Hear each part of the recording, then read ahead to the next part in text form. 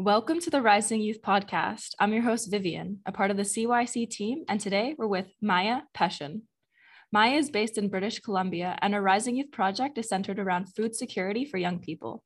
For more information about the grants or to start your own project, please visit risingyouth.ca. Let's raise awareness together. So Maya, I'm super stoked that we're connecting. I know this was a long time coming, but how are you? Let me know how your day was and let me know how you're doing right now. My day was pretty good. It wasn't too busy, but there's always work that needs to be done. Yeah. And yeah. You mentioned that you were on March break, and it's not really a March break for you right now. No. There's always schoolwork, homework that's assigned over the break, and work. Regular work, yeah. Yeah. Just a list of things. I feel that. Well, yeah, I'm super stoked that you're able to take the time out to talk to me today. I'm so happy to be here. So I'd love to get a sense of who you are. So, some of the hobbies that you may have, what you're doing right now, and then we can get into a bit of the project. Yeah, of course. Like you already know, my name's Maya. I'm 16 and I currently live in British Columbia, Coquitlam specifically. And I really, really like to volunteer, which is actually what got me into doing Rising Youth projects in the first place. And so some of the stuff that I'm doing right now is I'm a water polo coach, like a volunteer water polo coach for the club that I'm a part of. And I also leadership coach as well. All of it's volunteer work. And then I just have a normal, regular job because I'm a teenager and who doesn't like money as a teenager, right? And I'll be talking about the backpack project today. Awesome. Yeah. That's really cool that you've, been involved in so many different leadership projects. I'm actually curious, what started that? What started your curiosity or you wanting to take a leadership role and, a role in volunteering? Something that really, really got me started was my dad. When I was little, I was in Sunday school, kind of. I'm a Hindu and I go to the mandir every Sunday, and we had religious classes and stuff. And at the end of that, we would always do a sandwich seva. And what that was I was making peanut butter and jelly sandwiches to bring to the dugout in Vancouver for homeless people or underprivileged people that didn't have sandwiches and food. That's kind of what got me into volunteer work. Just a couple of hours every Sunday when I was little making sandwiches. That's actually super cool though. Yeah. So you were involved at a very young age and it kind of just spiraled from there. Pretty much. It's awesome. Yeah. I hear a lot of people say that is also their story. I feel like once you get involved into something when you're younger, it kind of just sticks and, you're accustomed to doing it that much more. So that's really cool. Yeah, 100%. Yeah. Okay. So let's get into the backpack project. So tell me about what the backpack project is. So the backpack project, it started during COVID, and that's when I had the idea to do it. It was kind of dedicated, and it was kind of put into place for all of the kids in my school district who relied on school to get their food. It was for underprivileged children that, relied on school for their nutrition. And so when school shut down and COVID kind of just, closed everything off, something that was of concern to me was that the kids that were relying on school weren't going to get what they needed. And so that's kind of what started it all. What made you originally think about the young people that might not have a meal? Was there anything that really sparked that whole thing? Yeah, actually, some friends of mine, they kind of inspired me. They kind of what was in my mind when I was thinking about the project, because they come from a really, really big family and they relied on school to get breakfast every morning, to get lunch every day. And I was concerned. I was like, what are they going to do? And so I was like, what are other people going to do? And so I decided to start that. They inspired me. That's incredible. That's really incredible. And so what went into this project? Take me through the process of what the project looked like and, how many people were involved. It was a journey. It was the first project that I'd ever done with Rising Youth, and I was 15 at the time that I was doing this project, so it was kind of all over the place. I had the idea since March when everything shut down, but I didn't actually start planning it until May. It was a couple months of me just thinking about, how am I going to do this? What am I going to do? Just visualizing. And then I decided to talk to my parents about it. we got in contact with a leadership society that I'm part of, YLSBC, or Youth Leadership Society of British Columbia. And I started talking about this project. I was like, here's what I want to do. This is why I want to do it. From there, amazing guy, Ravi Safaya, he actually helped me put the project into action. So I think I had about 5 people helping me with the project and just planning stuff out. So getting in contact with the local No Frills that I was going to be ordering the food to, and then the Salvation Army that I got in contact with to help distribute the food to the families or the children that needed it. It took a couple of months of planning and reaching out and getting in contact with people.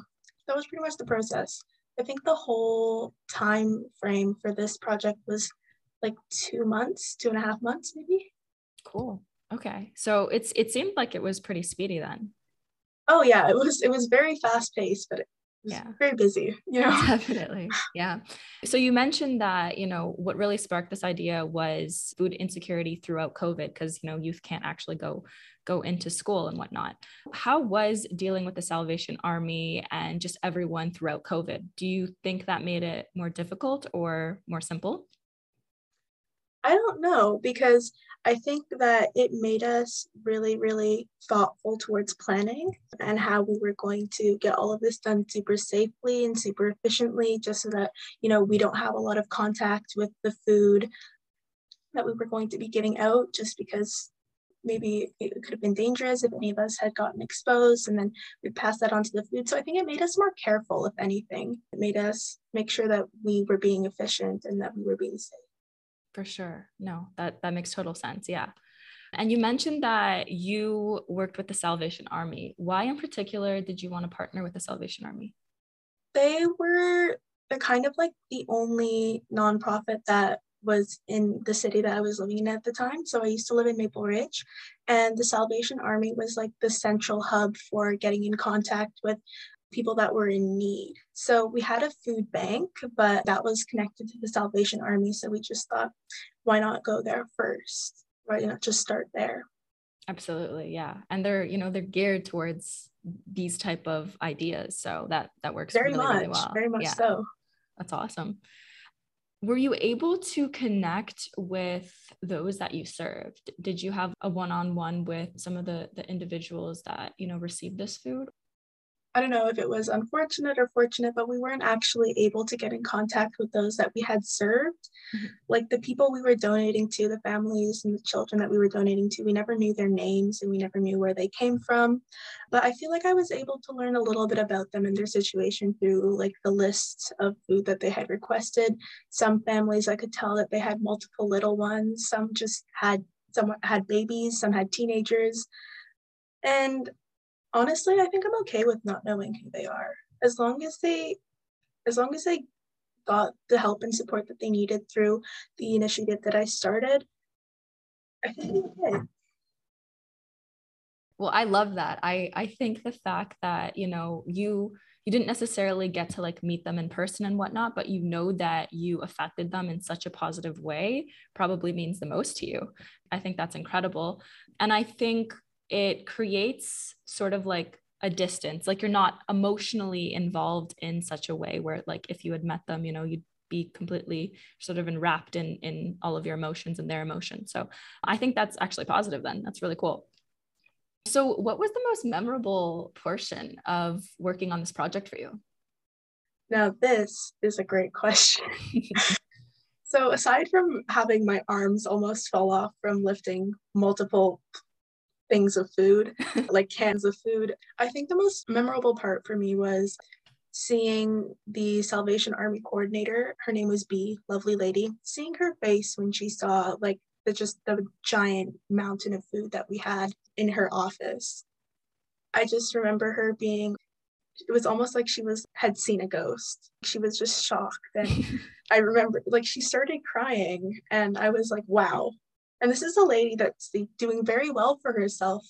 She just genuinely loves to help people in her community. And so seeing her get so emotional over a pile of food really, really like ingrained into my mind how important the work that we were doing was. Seeing her cry was the most memorable part of the project for me.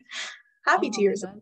Absolutely. And that's incredible. The fact that you had that impact on her. And like, I know, yeah, it must have been really heavy carrying all that stuff in, but the fact that she got so emotional and, you know, she was so grateful for this. And I think another aspect of it is seeing someone so young doing all of this for the community. Like, you know, I'm not going to say it's rare. Like, there are so many young people, you know, a part of Rising Youth that have done so many different amazing projects. But I think, you know, within society, older people don't get to see it as much. And so that probably was just like eye-opening and so heartwarming to her. So that's really, really cool. I'm glad that you had that experience with her, with B. So I know you were able to secure another Rising Youth grant, and I know you have like another amazing project. And I just kind of wanted to ask you a little bit about that. Yeah, of course. I finished the backpack project I think I fully wrapped it up in August or September of 2020, and then I applied for another grant, which I happily got. I was so excited. I used this to engage with the Indigenous part of my community. So in recent times, especially, there's been a lot more focus on Indigenous voices. I mean, as there should be, but this was before all of that. I'm from Maple Ridge originally, and so I connected with the Kaitsing-Kwantlen First Nation, our local First Nation, and I bought them a proposition. I was like, hey, so I know that there's a lot of Indigenous youth in this community. I'm friends with multiple Indigenous people, and I wanted to start a project that would help them connect with their culture better, just like locally.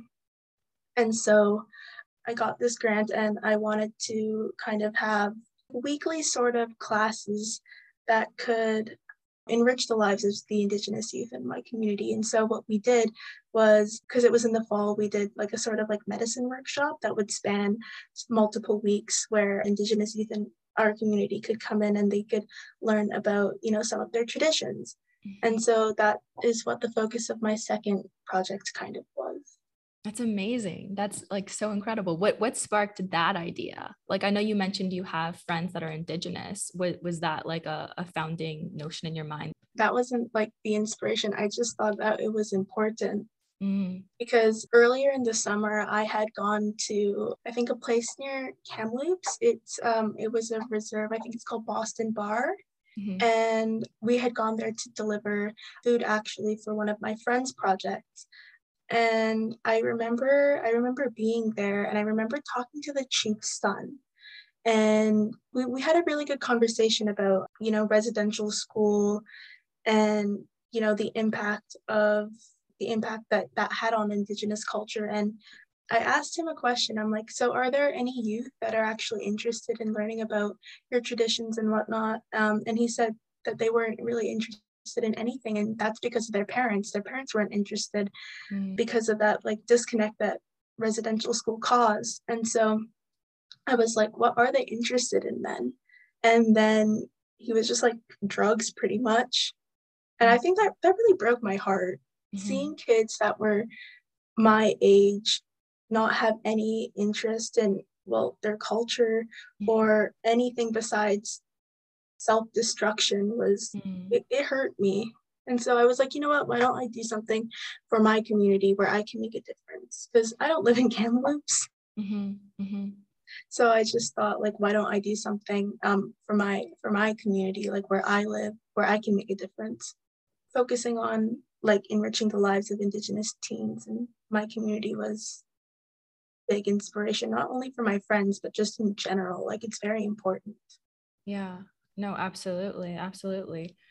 And yeah, I think when there's, you know, generational trauma, it definitely makes it harder for a young person to want to like explore their roots and whatnot because there's so much pain that's attached to their history. So, you Yeah. know, it definitely be brutal, but the fact that you are creating a space for, you know, culture and learning and making it fun, I think so important. And I'm glad that you've you were able to do that. That's so cool.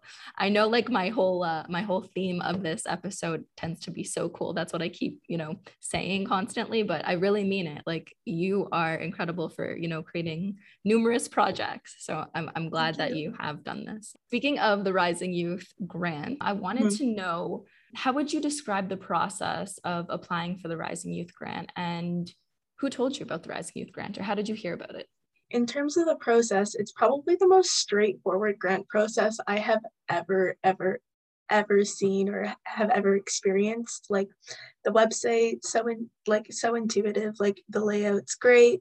And from the Rising Youth team, especially if I had any questions about applying for grants, or, hey, what does this mean? Or, hey, how do I do this? It was always really, really speedy response. Everything was just so straightforward. It was great. And how long did it take for you to hear back from Rising Youth to confirm your projects, typically? I think it was within, I think, almost a week and a half. I think that was the longest time that it ever took. But yeah, it was really fast. That is super quick. Yeah, in comparison to other grants, I think, right? Sometimes it can take months. So that's really great to hear. Yeah. What would you say to those who are thinking about applying? Don't think about it too much. Just do it. You won't regret it. It's so easy to do. And then seeing that the impact that this grant can have on your community, it's great. It's so worth it. You should do it 100%. There's lots of great support that the Rising Youth team offers. You know what, just do it. Yeah. No, that's what I tend to hear as well. Just go for it. If you have an idea, put it on paper and just put it out there for sure. Literally, you are the only one limiting yourself. This grant process, this is great. That's awesome to hear. Well, thank you for that. Thank you for, coming from yourself who has applied. That means a lot. So I have one more question that I want to ask you, and that is, what does advocacy mean to you, if you had to, phrase it or put it into words? I think advocacy is one of the most beautiful things that exists in the world. Being able to speak for someone else who doesn't have a voice, or maybe has had their voice taken away from them, I think it's a wonderful part of being human. Being able to support another person, being able to be there for other people, regardless of whether you know them or not. It's great. It's awesome. And it's important. Yeah. And I think it fuels a lot of people, and you're literally making positive changes within your society and in your world. So it's why not? If you can do it, then do it. Because I don't think I would have ever gotten into this stuff if it wasn't for people at my Mundir advocating or helping out people who were less than fortunate, It's really a chain. It's always a chain. Everything is a chain. And so advocacy, it's not different. It's not different than a chain. Yeah. No, it's so true. If you help someone else, then, they're going to feel empowered. They're going to have more means to help themselves. And in the end, they're going to want to help other people. So it is that chain. You're absolutely right. And well put. Do you have any last words that you want to mention, or anything you want to say? Any last words? Shout out to YLSBC for being one of the greatest organizations I've ever worked with. Thank you, YLSBC. Just for all of your information, YLSBC is Youth Leadership Society of British Columbia. That's pretty much it. Awesome. And do you have any social media plugs that you want to put out there? Social media plugs. You should follow YLSBC on Instagram. I'm a part of YLSBC. So YLSBC approved. Awesome. All right. Out there. I love it. Well, thank you so much, Maya. Thank you so much for having me. I'm a little bit awkward. I'm sorry if this was awkward to listen to, but I genuinely enjoyed being here today. Thank you. Oh, you know what? It was such a fun interview, and I'm really happy that, I had the opportunity to sit down with you and have this. So thank you for being here and thank you for being so open. Again, Maya Peshin, thank you for the conversation, and Vivian Petruno signing off. Let's raise awareness together. Thanks again for tuning into the Rising Youth podcast. We hope you enjoyed this episode just as much as we enjoyed producing it. If you'd like to know more about how to start your own project, visit our website at risingyouth.ca.